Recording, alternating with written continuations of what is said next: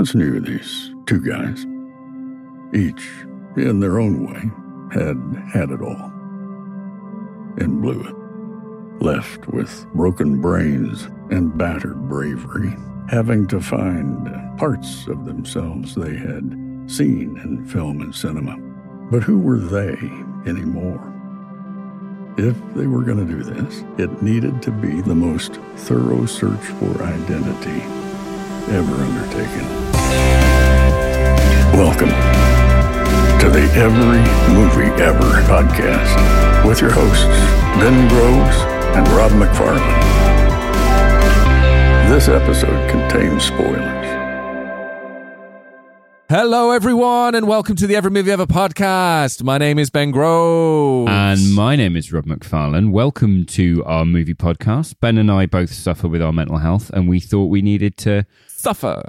Well, yeah, we both thought we both needed to suffer. And why do that alone when we can do a movie podcast once a week and make sure that all you lot suffer along with us? So before I get into what we're covering... Spread the disease. A problem shared is a problem doubled. Right? You're welcome. Before I get into what we're doing, I feel like I should sort of do my due diligence and ask, how are you doing, Ben? I'm doing all right, man. Yeah? I'm actually doing pretty good. Yeah. Oh, good. So, I've been hanging out with my dog. Nice. Like a lot more. She's super needy. I'm not sure why. Yeah. But she's like my shadow at the moment. So we've just been hanging out a bunch. That makes me really happy. The new chapter of DBD, Dead by Daylight, just came out. Right. Which is Alien. So the Xenomorph and Ellen Ripley are now in Dead by Daylight. That's incredible. I bet you've been playing loads of that. No, I have not had time. You've not had time. I've been doing podcasts. Oh. I do work and podcast. That's it. Yeah. Actually, no, that's a lie. I spent some time at the Boardroom Cafe. Yes, you did. I spent 2 times at the Boardroom Cafe. So just a short 35 hours out of your week, you know. No. I think on the Sunday, we were only there for a coffee. And then on the Monday, because it was Bank Holiday Monday, so everyone had the day off work. It was lovely. Yep. We went in and played Coup with a few friends. That is my game. Yeah, man. That is my game. I know. I told everyone. Yeah. I was like, if Rob was here, Rob would win because this is Rob's game. And everyone was like, no, I'd beat him. And I was like, no, you would not. Rob is Duke. He's Duke of Coup, okay? But yeah, no, that was fucking lovely. How about you, man? What's my birthday tomorrow? It is, buddy. I'll be 35, so I'm going to enjoy the last. Well, what is it? It's 9 p.m. now, so I'm going to enjoy the last 3 hours of having a functioning penis and spine. Because tomorrow I'll be 35. It's just going to be picking a lock with a marshmallow and walking around in a Zimmer frame from here on out. Nothing but back cracks and pushing rope. Yeah, that's all it's going to be from here on out, buddy. Playing snooker with chain. So yeah. If anyone could impress with a cheese string, though, it would be you. So that's something to go by. I've had 15 years of practice thanks to a long-standing cocaine habit. I am ready for middle age. Yeah. There's going to be same practically no change in my sexual performance when I get erectile dysfunction.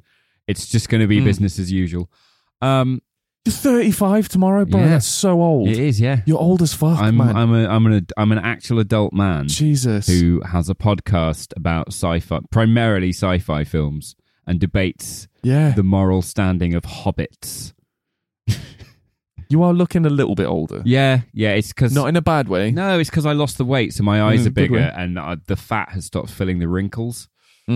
My plan was to put on like a kilo every year so that as my skin got wrinklier, there was more fat behind it. So it just got stretched like a balloon. Yeah, but it would just get heavier and then you'd just look sad. Yeah, and then I'd lose the weight and I'd look like a sort of ghost, a Victorian ghost under a sheet. Or those squirrels that can sort of glide from tree to tree. Yeah, or a Shar-Pei dog.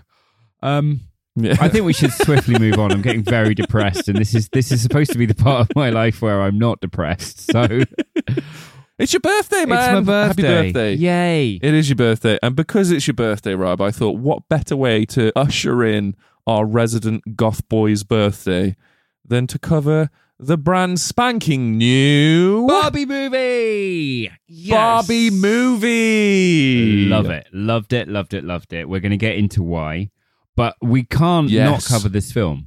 We are obviously Gotta be done. Covering every Christopher Nolan movie ever. And when we started, Hell yeah. we started a couple months back with Following and Memento and Insomnia.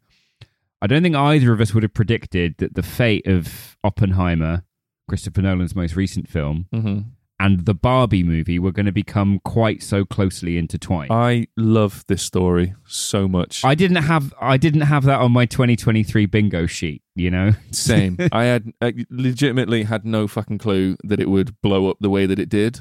Oppenheimer, or I love the fact. Oh no, that was always that was always going to bomb. Yeah. Rob. Come on.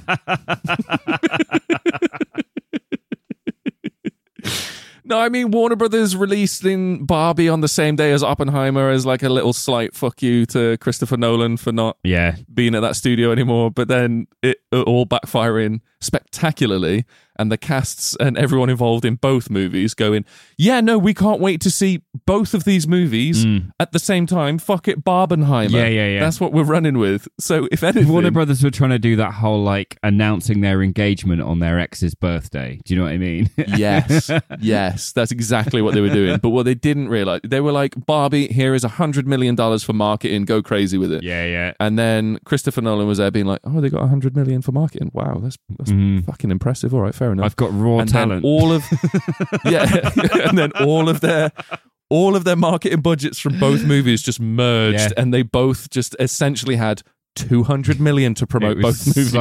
So good. So today, Barbie being the first part of our Barbenheimer 2-week spectacular. Indeed it is. Now, this film was given $145 million to get made. Woo. It's not a bad. A lot of pink. It's a lot of pink, right? They almost ran out of pink. The pink that they painted Dreamland in was a very specific shade, and the amount they used meant that there was a short time there was a genuine global shortage on that shade of pink. I love that there was a global shortage of pink. I know, right? Where was Cardi B when you need her? God damn. But it's made over $1 billion at the box office, and it's still in cinemas. That's fucking nutty. It is the highest grossing film of 2023 by a large margin. Understandably so. This appeals to everyone. Yes. It has something for literally every person. Yeah, because it's about people, weirdly, not plastic dolls, which we'll get to. It's hard, isn't it? Yeah. Greta Gerwig directed this. Those of you who recognise that name, she's a very successful actress, but as a director, she's mostly known for Lady Bird, great film. Little Women, haven't I've not seen it. Little Women, have you seen Little Women? Little Women's good. Little Women's great. Little Women's really good. And she wrote Frances Ha and the upcoming Disney remake of Snow White, which we will, I imagine, it just got a big box office boost. I don't think I've seen the original Snow White, and then I've sort of widely ignored anything that that one's not out yet. That's on the slate. That's coming soon. The Snow White remake. That's fine. I'm not watching any of them after they ruined the Jungle Book for me. I haven't seen any of the live action remakes. I haven't seen. Don't bother. One. They are nightmare fuel. Okay. For I can imagine so. This is still in cinemas. You can go see it if you, like me, are locomotively challenged and don't have a vehicle. Don't have a train. Yeah. Then this is hitting streaming on the 5th of September. We are going to keep this spoiler light, but there are still going to be some big fat spoilers in this. There is. I mean, don't listen to a fucking podcast about a movie you haven't seen if you intend on seeing it. Exactly. Or do if you want to, but just don't be upset if it's spoiled. Yeah, exactly. You know what I mean? Shall we? It's a conscious choice on your part. Shall we now break down the plot and tell people exactly what happens in this film so that they know why we reacted the way we did to this film? Yes. All right. So, first and foremost, Barbie Land is a real place. This is where all the various versions of the famous character live and coexist in matriarch. You got this, bud. You got this. I've spelled it phonetically. It's the hardest fucking word. It's the hardest word. I can't explain it. Hardest word. We spelled it out phonetically because you're Dyslex Luther. Fuck off me. Dyslex Luther is kicking my Slooperman's ass right now. It's unbelievable. All right. So it's where all the various versions of the famous characters live and coexist in matriarchal bliss. Nailed it. Happy in the knowledge that their existence as a line of toys has solved all of the real world women's problems. or so they think. Margot Robbie plays stereotypical Barbie. She does. The particular Barbie doll that best represents what people think of when you say the word Barbie. Her apparent boyfriend, inverted commas, Ken, lives only for her attention, and when Barbie begins to be plagued with malfunctions, including, well, she's preoccupied with death. Flat feet, yep. Cellulite. Her and Ken go on a quest to the real world to find the little girl who is sort of playing with her doll and therefore responsible for her behavior in Barbie Land. When she arrives in contemporary LA and discovers the grim cost of daring to be a female in modern society, it becomes apparent the Barbies, the absolute audacity. The lion, the witch, and the audacity of this. Moving on.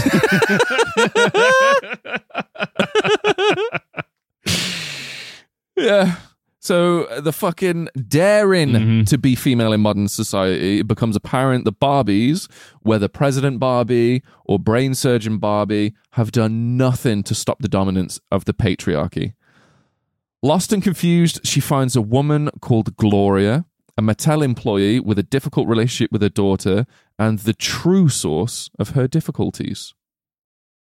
Meanwhile, Ken has also discovered the patriarchy and loves what he sees.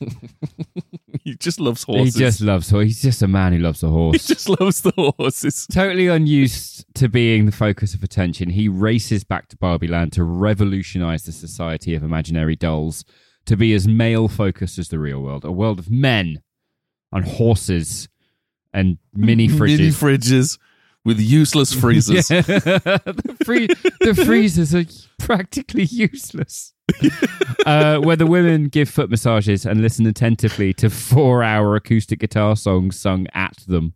Because Ken's sick of playing second fiddle to Barbie. You know, the years of being the accessory now coming out in a sort of pure, unadulterated patriarchal ego. By Act 3, we have Mattel executives, Gloria and her troubled daughter, the Kens, the Barbies, and the discontinued dolls all competing to define what an idealized doll should be and can or cannot do. And then, again, because this is a recent film, we'll just say in Act 3 that what follows is a surprisingly deep look at gender roles for the Barbie movie. Do you know what I mean? The difficulties faced by all women and certain kinds of men. Identity, how we define personal value in a world as commercialized and plastic as this. All told with songs and dance and glamour and some absolutely career best performances. And sparkle. What follows sparkle? Strong female agency. Hey! This has been in development since 2009. Mattel have been wanting to make this film for a very long time. And they started, this exact film that we are watching now was started. Do you know who was going to play Barbie? Jennifer Lawrence. No, but she would have been good. Okay. But they didn't go with that. They decided instead to approach Amy Schumer. Ooh. Now, fortunately for this film, she fell out with them after about 9 months due to creative differences. So they then approached Anne Hathaway, and then they were like, okay. That would have been good, but she's more Catwoman, you know? And then they cast Margot Robbie, who took complete ownership of it and basically sort of sweet-talked the Warner Brothers guys into her idea of the film, the kind of film she wanted to make. Got Greta Gerwig involved. Okay. Her, Gerwig, and Noah Baumbach, Greta Gerwig's husband, wrote the treatment. And she said to Warner Brothers, jokingly, well, kind of half jokingly, go with this, it'll make $1 billion at the box office. And they all went, ha ha ha ha, imagine. And it fucking has now. And it would have made $1 billion. Fuck me, man. Fuck, fair play. Yeah. So obviously, like, this is an odd one for us to be covering, right? Because what were you expecting from this going in? And what did you get from this? I was expecting, Captain Marvel, the film? Yes. Right, you don't remember that much of it, though, do you?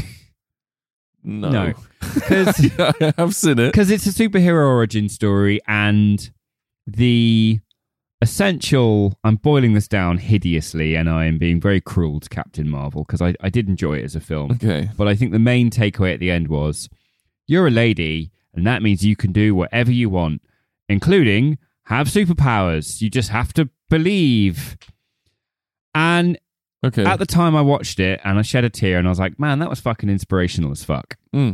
But over time, it sort of soured a bit, and I was like, but it's a commercial cash grab, and of course it was going to say that. And I knew that there was a gender politics angle in this. Sure. And so I expected it to be very much a girl power, Spice World, you're great. And that's all I needed it to be. Yeah. I was like, it's the Barbie movie. It's a licensed advertisement for 2 hours. Right. From a toy brand of one of their largest properties. With Greta Gerwig and Margot Robbie, I thought it was going to have a little bit of teeth. Like it would have occasional subtexts that were like a big wink of like, oh, boys are a bit bummy sometimes. Right? And then everyone would be like, oh, it's so brave. It's so brave to take swings at incel culture. I really did. What did you get? What I didn't expect was it's a really nuanced and really clever and really contemporarily relevant look at both sides of the gender dynamics. I would agree. There is a specific kind of man being spoken about in this film. Yeah. And I think it gives them a voice as well. Because with the interesting, Ken is very much feels underappreciated, feels like he has a right to Barbie's attention. He's been the nice guy, the polite guy for years and years. He's held open 4 doors today and has not got a single blowjob. That's his. It's honestly shocking, right? I'm shocked for him. Yeah. So it really sort of it nails that category of guy, but then gives a voice to that thing of him going, but I was told there would be more than this. I was primed to expect reciprocal attention, and when I haven't got it, I'm going to showboat harder until I get it, and then get angrier when I get less attention. And I thought it was an interesting thing, to so cleverly lay out the stall of that sort of bro code side of masculine culture.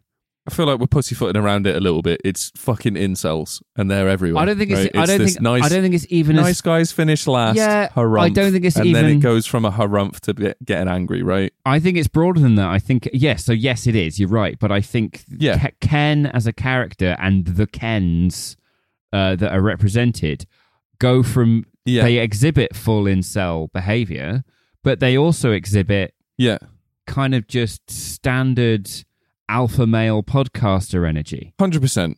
And I'm not disagreeing with you at all. I feel like my point was more anatomical. Yeah. Because he has just a nude blob with no genitals. So he is factually an incel. Yeah, right? That's very true. He is literally. See? Yeah. Yeah. See? And we got that. As Ken, I've got in my notes here, you know, Ken is a bro. He is bro Ken. Ooh. Ooh. That's kind of like as he becomes more and more of a bro, he becomes more bro Ken. And you go, oh, that's a very clever bit of writing. Yeah. Okay. What were your expectations going in? Because it sounds like we got the same result, but I'm curious to see how you... show me your workings. How did you get there? What were you walking in the cinema to expect? Okay. Were you just going in there to get some shrimp on the Barbie? I'd seen that was fucking awful. That was fucking awful. I hope our resident Aussie, Rob Livings, hears that and gets in touch with you and goes, shit joke. Yeah, no. Because that's all, that would make it 10 times better for me. Yeah. But what, the fact that I was accusing you of masturbating in the Barbie movie? Yeah, to an Australian actress. Yeah, brilliant. And our resident Aussie, you see, it's full circle. Yeah, nice. I had seen a few of the trailers of this, right? And I was expecting, I saw Will Ferrell in it. Okay. I'm an unashamed, huge Will Ferrell fan. I'll literally watch everything that he touches because he is a wizard of a human that has a direct line to my funny bone. Like, it doesn't matter what he does. The worst films in existence that he is a part of, he's still good in, and I love that about it. You like him a lot more than I do, but I am so here for how much you love Will Ferrell. Because even if I don't get it, I see the joy in your eyes, and I'm like, yeah, man, thanks, Will Ferrell. Honestly, that's it, though. It's the pure, unadulterated joy of watching this fully grown, like, I don't even know how old he is, like 50, 60-year-old dude. I don't like clowns, but if I see a child with learning difficulties, like entranced by a clown, it brings joy to my heart. And that's very much like... What role am I playing in this analogy? What role am I playing in this? Well, Will Ferrell's the clown. For fuck's sake. It's dyslexia, Rob, right? And it's fine. Okay. Probably. You have actually had to spell shout phonetically in that breakdown just so I could fucking read it. Come on, man. Matriarchal's not exactly... not exactly like... Matriarchy I'm fine with. Matriarchal. Yeah. Hard. Yeah. Unless I fucking break it down with hyphens. Yeah, fine. Anyway, I had seen some trailers of this. I'd seen Will Ferrell was in it.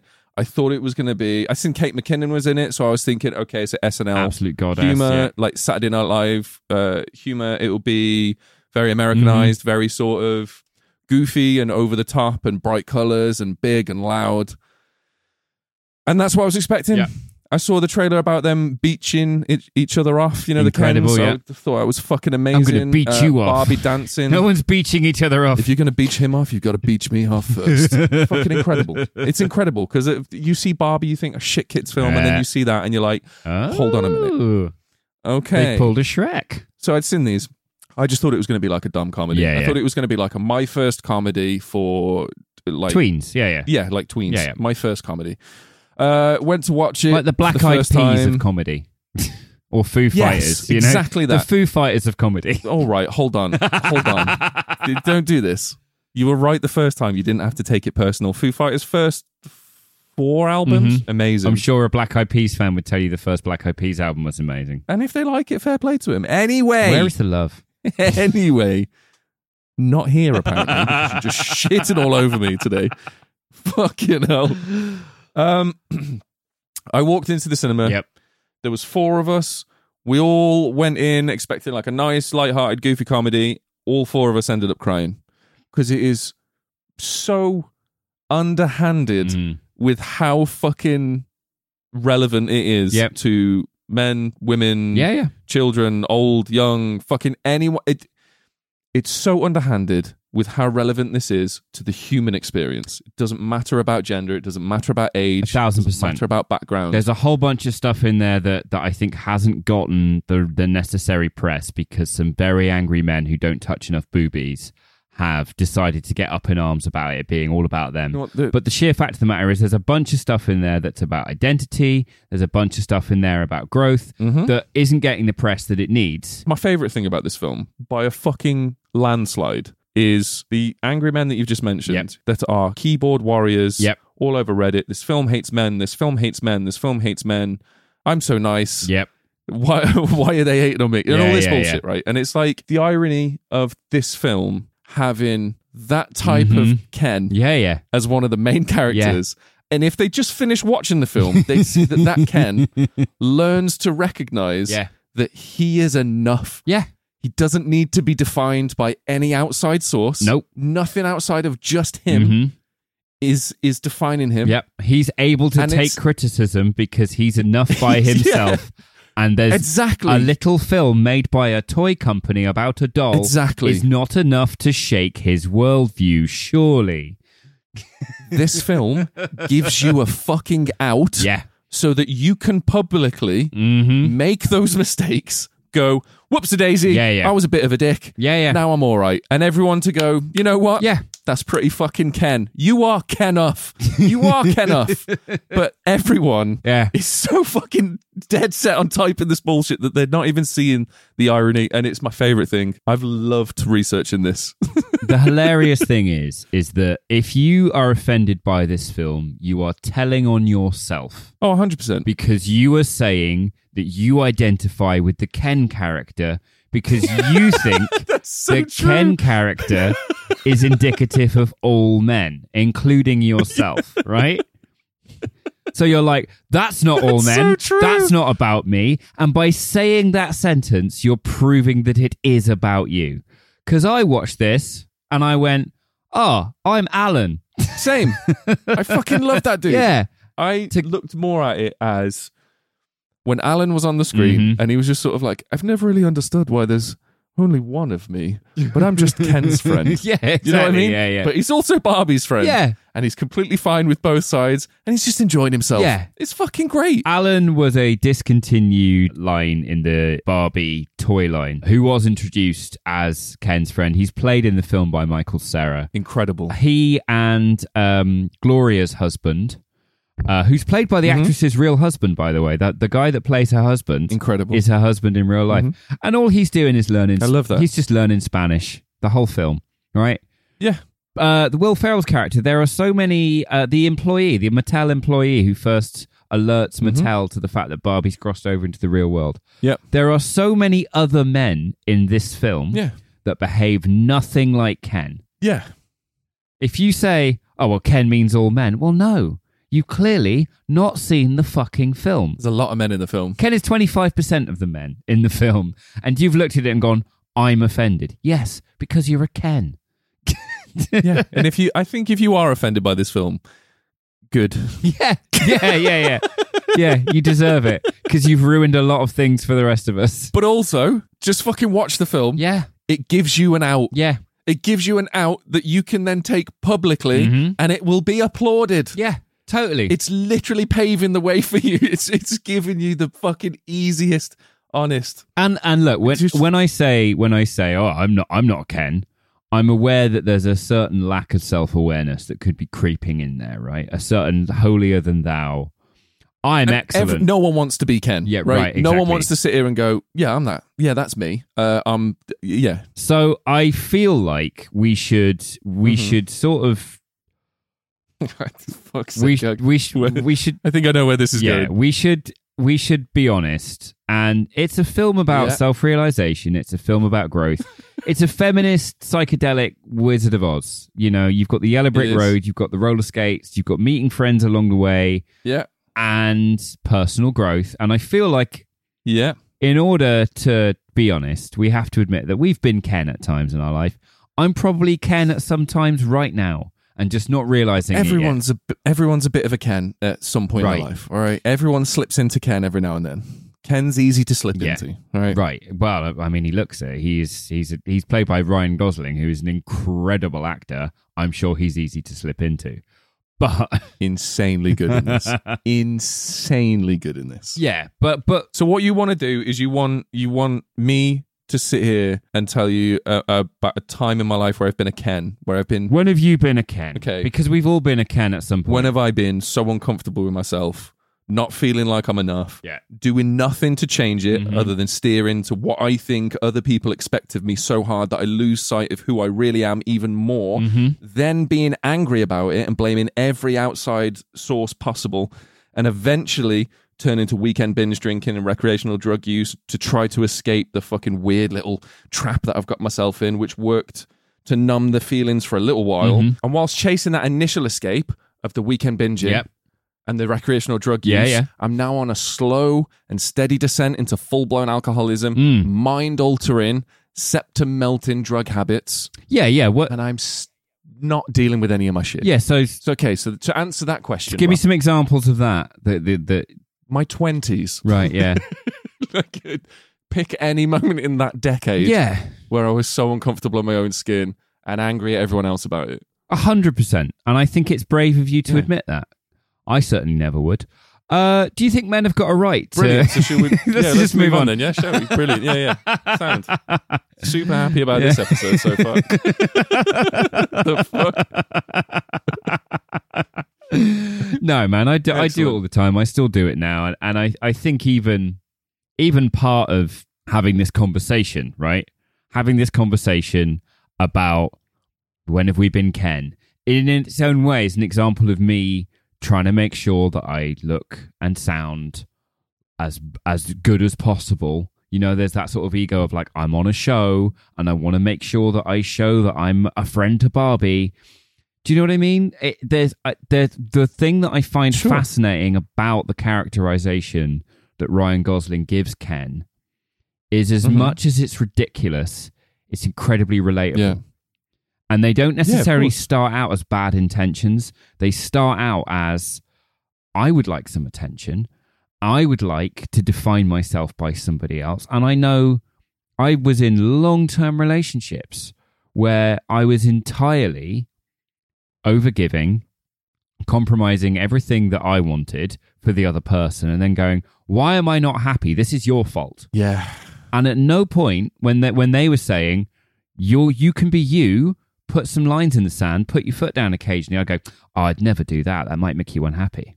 Why do you not ever give me what I want? Why do you not know what I want?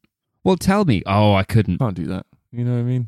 Yeah. Oh, no. It's just not in my nature. No, I'm not that guy. Yeah, exactly. I'm not that guy. All the fucking You should time. know, though. Yeah. You should know. I'm not the guy to tell you. Yeah. You know. should know already. Thank you. And I think okay. the relatability of the Ken character is that he just wants to be as exciting to someone else as he finds Barbie. Yeah. He wants to mean as much to Barbie as she means to him. And fuck me. Again, the answer to that is, all my 20s. There you go, man. That's what I'm saying. I think there's a moment that comes in everyone's life, right? I don't care about gender or age or any of this. There's no right or wrong way to go about it. There's no right time for it. There's just a moment that hits you where you go, am I really doing this for me? And am I really happy with who I am, where I am, what I'm doing, what I'm sort of putting myself through? Is this it? Yeah. And it'll get to a point. For me personally, it was when me and you sat down, and it was literally just after I said that I was going sober. I drank my last beer maybe 2 days before. Yeah. And I was having a wobble. I was sitting in because you've been sober. Mom's back You've been garden. sober a while now, right? 2 years. 2 years. It's a long time. It's not as long as like Amy Winehouse has been sober, but it's a long time. I'm catching up on her. I'm catching up on her. She's got a lead on me. She has got a lead. Up on her, yeah. Oh. I don't think I can ever win that race. No. You know what I mean? There might be a way. Christopher Nolan will find it. But yeah. But so 2 days into my sober journey, and I was having a fucking panic attack in my mom's back garden. I was sitting there with a bottle of whiskey that I'd literally just bought because I was like, I can't do this. I can't handle it. I can't fucking function properly, right? Like, it's too much. It's too real. I can't deal with what's going through my head. And you sat down and you were like, but it's your fault. So drink if you want to. Be hungover if you want to. Yeah. But all you're doing is you're borrowing from a bank account that has no money in it. And you've got to pay that overdraft back. Yeah. And it was that where I was like, oh, fuck you. Because you're right. Because it is just me. Like, it is just my fault. Like, I'm here for my fucking things.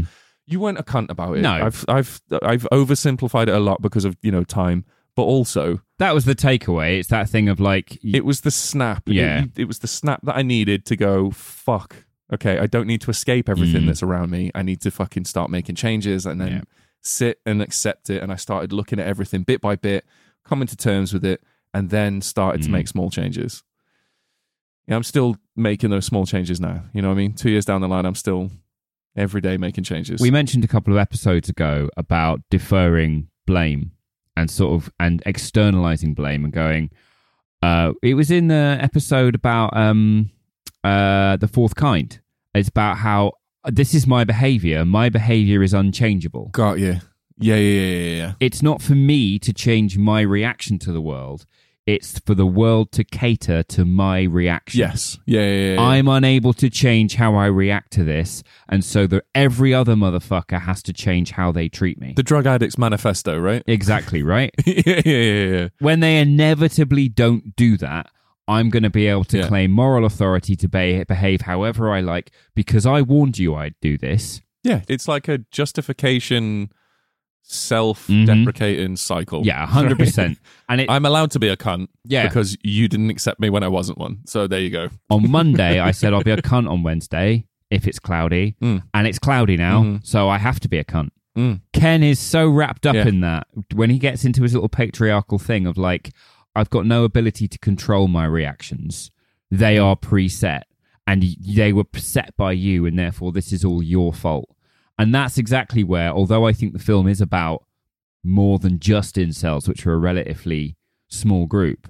I think you're 1,000%. I think you're 1,000% correct when you say that this completely addresses that group and gives them everything they need to get out of that loop. It's the kindest fucking thing possible. Yeah. It's looking at a group of people that are actively going against you and saying, you're enough. Yeah. You are enough. Yeah. Like you're completely lovable.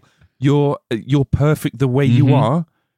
No one's hating you. No one's trying to fucking like put you down. You're enough. It's the nicest possible fuck you that this film could have done. So this is what makes researching this film so much fun. Mm-hmm. There are equal amounts 1-star reviews written by angry men as there are 5-star reviews written by everyone else. Happy people. Yeah. You know what I mean? Yeah. I feel like we've got a bit deep here, and I wanna. It was a bit deep, a bit quick. It was a bit. So let's just objectify some women for a while. Kate McKinnon is incredibly hot in this film. Super fun. She it's nothing to do. It's nothing to do with anything except with the fact that she plays weird Barbie. She does. Who's the Barbie who's had her hair cut and her face drawn, and for some reason is always in the splits. And there's something about the Kate McKinnon character. You know, the one that she played in Ghostbusters and also this film. And also most episodes of Saturday Night Live. Yeah, it is romantic catnip for me. I'm like, that's the person I want to marry. I don't know what it is. Do you know, I know exactly what you're talking about, man. When she first joined Saturday Night Live, I remember the season, getting the season like fucking downloaded. Obviously, we get it crazy late over here. Like, yeah. It would have been finished in the States, but we get it crazy late. We downloaded the whole season, and me and my 2 housemates at the time, we sat and we just binged through it all. All 3 of us were in love with Kate McKinnon. Yeah. Like, I mean, like, not in a sort of like, kind of fit way. It was a more... I put a shrimp on her, Barbie. This Australian joke thing needs to die. It needs to die. It was more of, she can pull off... Yes, she can. Fucking anything. She can pull off anything. Like, it doesn't matter what character she's playing. Do you want to rephrase it has her unique... No, because you're the only seedy bastard that's fucking changing it. I'm sticking to it. Mm-hmm. She can pull off anything. She can. It doesn't matter whether she's playing like taking the piss out of a fucking perfume advert or playing someone that was rudely abducted by aliens and then had aliens just sort of poke her tits and treat her really weird. Yeah. Kate McKinnon is an absolute treasure. My favorite thing I found out when learning this is she really wanted... There's a snow globe that she holds of the Barbie dream house in this film. Yeah. And she asked if she could keep it, and production said no. So she just stole it. Mint. That's what I'm saying. That's what I'm saying. It's incredible. Okay. So we've got weird Barbie. We've also got different types of Barbies. We've got, Dr. Barbie and Astronaut Barbie and Pilot Barbie. We've got all the different Kens as well. I died when stereotypical Barbie just looks up and goes, "Hello, space," and they all wave back. Yeah. Yay, space! We've got weird Barbie. We've got the other Barbies. We've got main Ken. We've got the other Kens. We've got Alan. Yeah. Who is possibly my favorite character in this entire film. Midge, his wife. Just because of Midge. That's not his wife, is it? Yes, it is. Midge is Alan's wife. Yeah. Because Midge was Midge and Alan was Alan, and then there was a later set which was the Midge Happy Family set, and Midge had her baby and Alan was the husband. Wow. Yeah. Notice how you didn't say father there. Just husband. It's 2023, man. All right. Stepdaddy Alan. Look, man, we don't need... Exactly. Fucking awesome, man. Fair play. Alan is Michael Cera. Yep.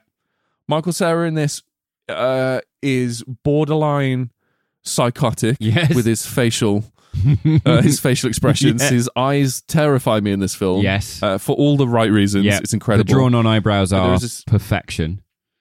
They are terrifying. Yeah. Everything about... He's like young Dale Winton. Terrifying. But because it's Michael Cera, I love him. Yeah.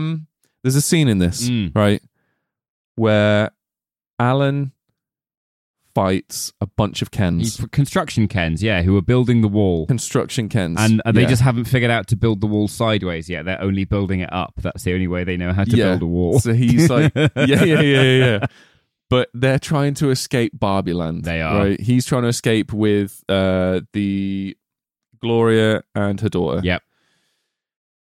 And then the construction workers start heading over. Construction. Mm-hmm. Nicely done. Ken at work. Yeah. There you go.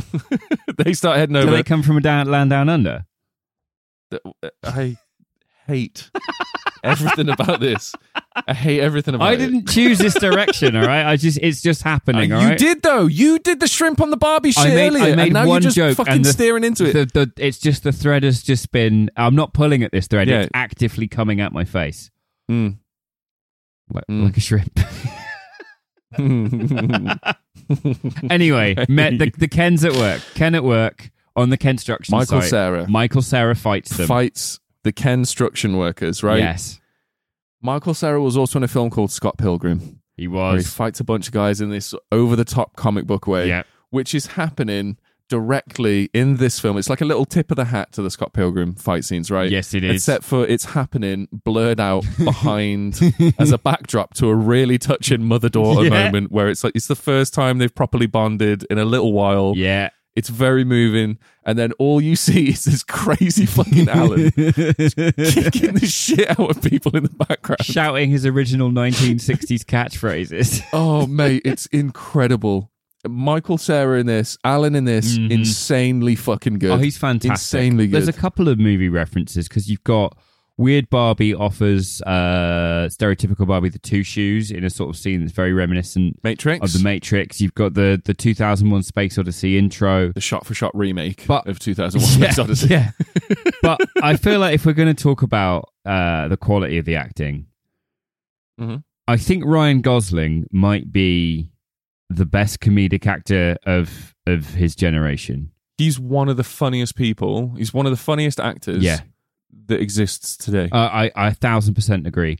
I think I first got rumblings of it in a Shane Black comedy he did with Russell Crowe called The Nice Guys, which is comedy perfection. Incredible. It's so fucking funny. Incredible. Russell Crowe is hit or miss for me, but in that film with Ryan Gosling, he is exactly everything you want him to be. Yeah. Ryan Gosling in this film, I literally, this whole thing is us trying to explain stuff, and I have no words for how good Ryan Gosling is in this film. It's the fact that he is insane in this film. He is the way that he portrays Ken, and his reactions to certain things is mental. Like it's so far left field, it's unreal.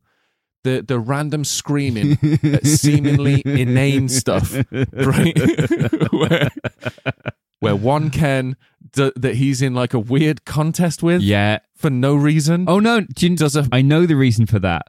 So Simu Liu in rehearsals did the backflip, and Greta Gerwig saw Ryan Gosling's reaction, so wrote in a rivalry between them.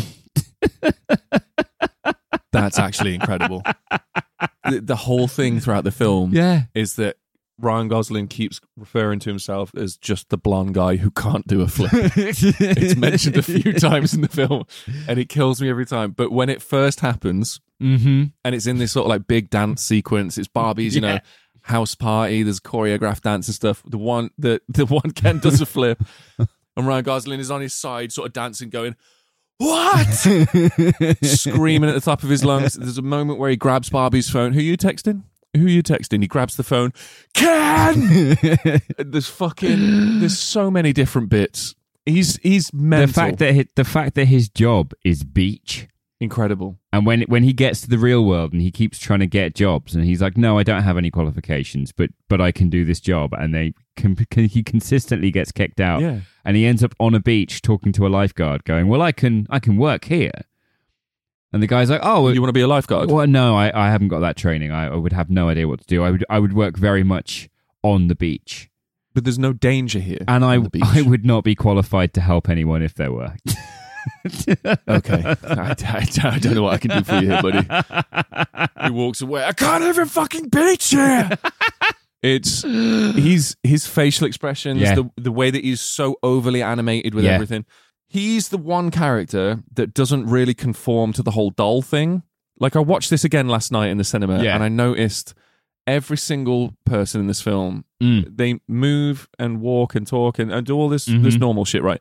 But when it comes to exaggerated movements like running or jumping or falling or fighting, everything is very stiff. The facial movements are sort of slow and very basic. It's like happy is 10 out of 10 smile across your face. Sad is like the upside down, like oh face, and everything is over the top, like a doll would be. Right? Totally. Except for Ryan Gosling, who when he's doing stuff like when he's singing that song about being insane, and his one eye gets enormous, and the rest of his face is all like like a little fucking gremlin monster. And then immediately back to normal. He's like, I would say the two exceptions to the doll rules are of people who are meant to be dolls are Margot Robbie and Ryan Gosling, and I think it's just the weight. Margot Robbie does it though. She does it when she's in Barbie. When she's in Barbie Land at the start, But I feel like third act. Yeah, exactly. And I feel like the weight of the roles that they have to carry, and the amount of information they need to convey about the tone. I mean, I think we've intentionally tried to keep this episode about this film within the remit of what we can talk about. You and I are not women. We can't necessarily be any sort of useful voice about Margot Robbie's arc, except to say it's incredibly inspirational. And I hope that it means everything that it can to everyone it can. It was so much more of a film than I expected, and it was so brave of Mattel as a corporation. Oh, mate. Because as a corporation, the amount of criticism for Mattel in this film that is objectively true, that's just, it's not even being said to Mattel's face. It's being said from behind their logo. Yes. The marketing department at Mattel had to okay these absolute gut punches to their corporate history, and not even corporate history, their current corporate structure. Yeah, dude, this is hands down the best marketing campaign that has ever existed in human history by a fucking 1,000 miles. But also wildly riskiest. I can see there being huge fights at the boardroom being like, dude, you're saying that we're going to pay 145 million quid to have Margot Robbie call us pricks in the cinema. Yes. We're paying for that. But then also, the marketing budget is 100 million. Yeah. So we're going to push the shit out of it. Yeah. Yes, that's what I'm saying. And also what I'm saying is if we're the ones out there pointing this stuff out, people, it's like almost tongue-in-cheek, self-deprecating humor. Yep. But instead of from a really endearing stand-up comedian who is slowly sort of going, look at this as part of the human condition. Now it's an enormous corporation going, see, we're relatable. But you know why? And it fucking works, mate. But the reason it works is because Mattel as a corporation are not exempt from what they're asking the audience to do, which is own your shit. Exactly. Own your shit. That's what makes it so fucking genius. Admit your shortcomings and work on them. That's what it is. Grow with your mistakes. Learn from your mistakes and fucking grow. The company's doing it. They're putting their shit, you know what I mean? They're putting their shit out there to be judged by everyone. No secrets, nothing. I'm sure there's secrets, but you know, for the fucking film, they're taking the piss out of themselves to the hills, man. It's incredible. But yeah. Would you like to play a game? I would.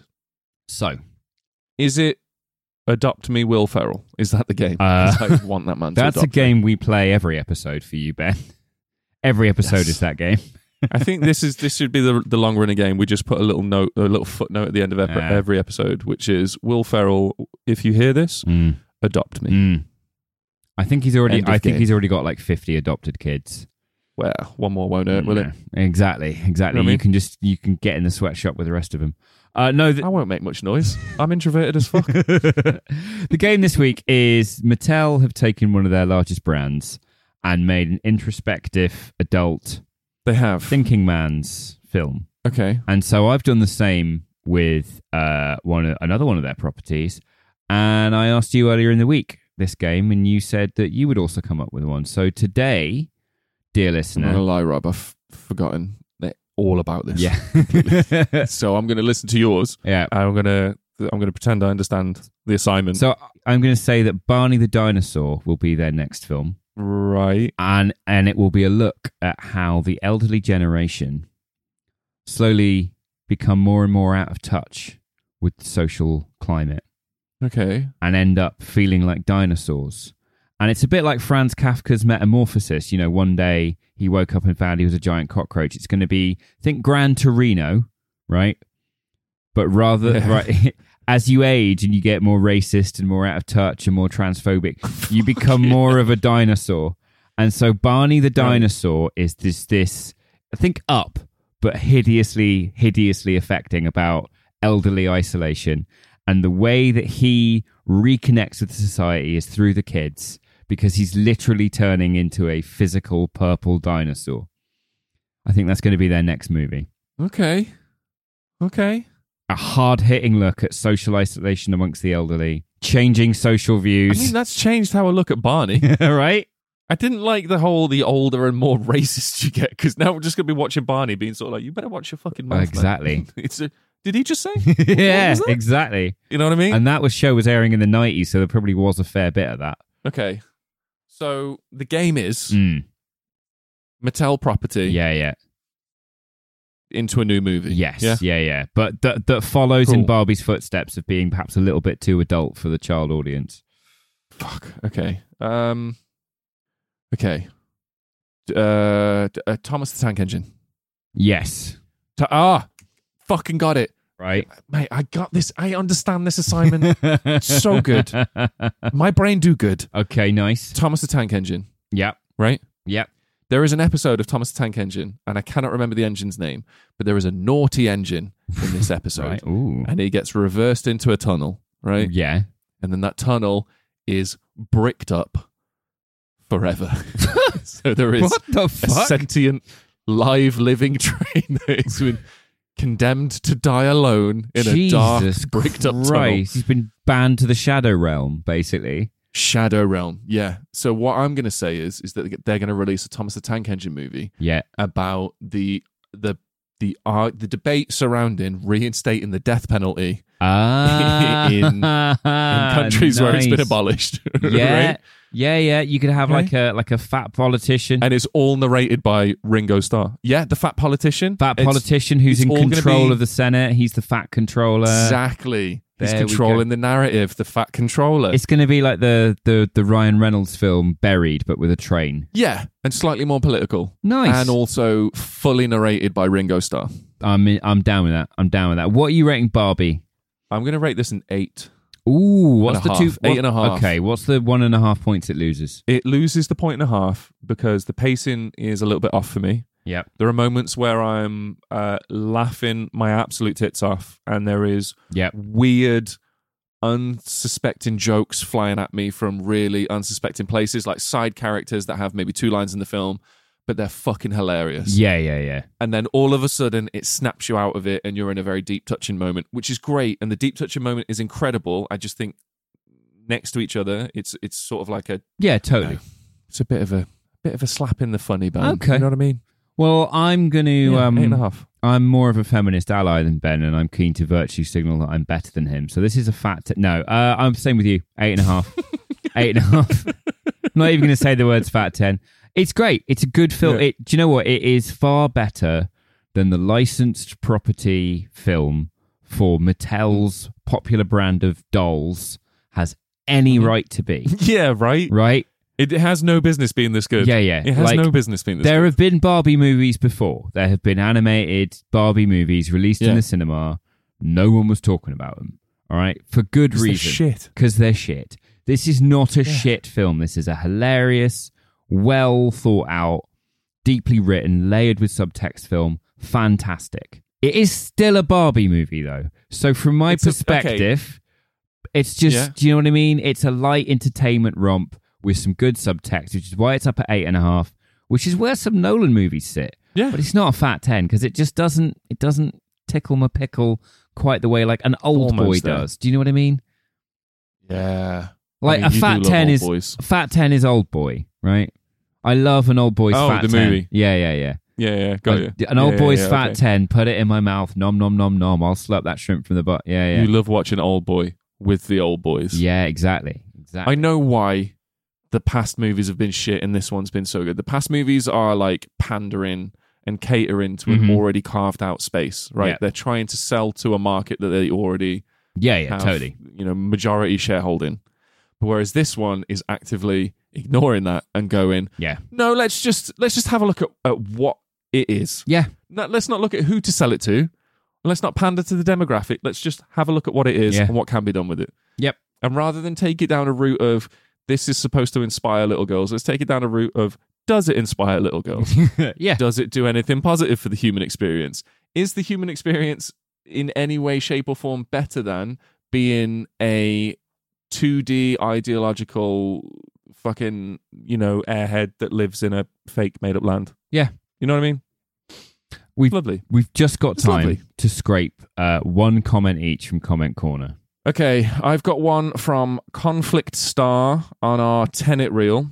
Ooh, is this Instagram or TikTok? Instagram. Ooh. They say, I saw Tenet when it came out, and when my brother asked me how it was, I said, it's not the best Christopher Nolan film, but it is the most Christopher Nolan film. I saw that one, and they are so 1,000% right. 100%. I'm kind of furious that I didn't think of that phrase before we recorded the episode, because it's everything it's Tenet summed up perfectly. It's far from his best. It's fucking wonderful. But it's his most Nolan. Yeah. I've just got one, because we are short on time, and this is Not a Bot on TikTok commented on one of our Tenet reels. Okay. Which I don't get because I never watched this show, but those of you that did may find this illuminating.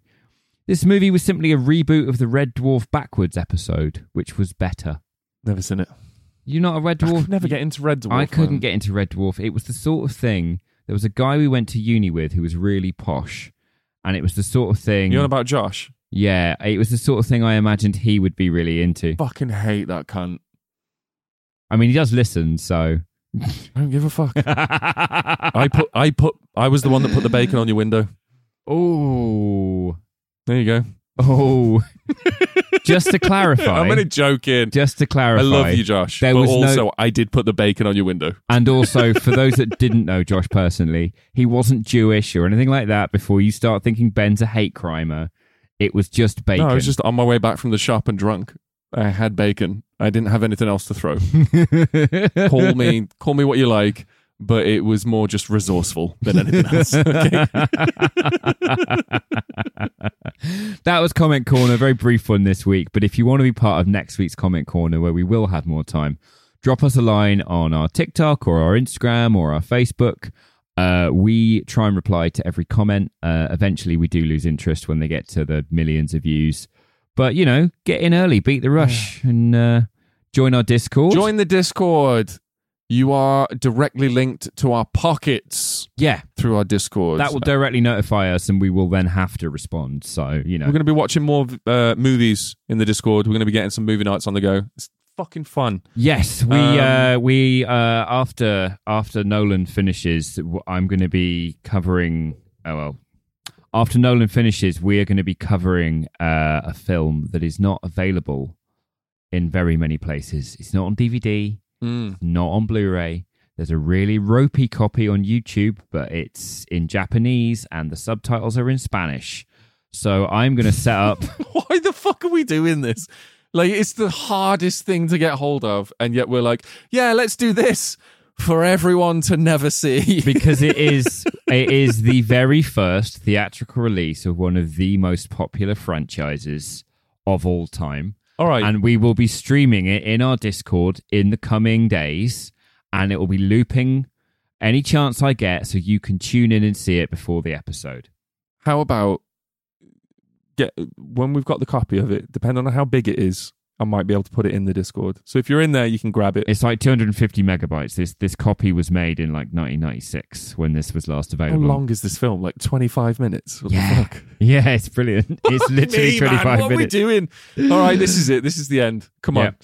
Guys, thank you so fucking much for hanging out with us. It's been absolutely incredible recently. You guys are insane. We will be rounding out our Christopher Nolan. Bow, bow, bow. With Oppenheimer next week. Episodes, series. Yeah, it's the end of the series. For now.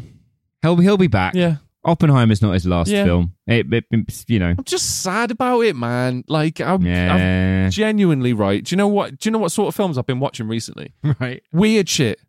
Like rom-coms and dramas. Do you know why? Because you've pushed me out of my comfort zone and I feel really good for it. And I'm like, I'm learning a lot here. I'm going to sort of steer into it. And not just focus on B movies from 1985. Do you know what I mean? But you've done the same, and I'm focusing on B movies from the 1970s that aren't even available on DVD. So yeah. Oh, this is actually good. All right, my next series, I'm going to pick something that's just Jurassic World. There you go. Oh, please Absolutely don't. Not. I made myself feel sick doing that. Sorry. Ben's going to wrap up this episode as a way of thanking you for an hour of your time at the start of your week by giving you a nice positive message. I prepped it this week. To take forward with your week. I remembered. Well done, babes. Yeah, thank you. We've had a lovely time. I've got a big old smile on my face. I can see Same. Ben as well. He does too. Look at him. God, you've got a good I had to smile. take my glasses off. Yeah. Thanks, man. It's the mustache. Yeah, it's the mustache. It's good. I, however, am just going to cosplay as Society and do what Society always does and just tell you to hit me. Consume. All right, so I've prepped it this week. It was a pretty fucking easy week to do, though, because the film kind of did it for me. Dear listener, regardless of where you are, or who you are, or how you are, or if you are, you're enough. You're enough. You're good enough for you. It doesn't matter if you're good enough for anyone else. It doesn't fucking matter. Just be good enough for you. Be happy in yourself. And if you're not, I don't know. Fuck it. You know what I mean? You might be. You might not be. Who am I to tell you what to do with your life? But you are enough.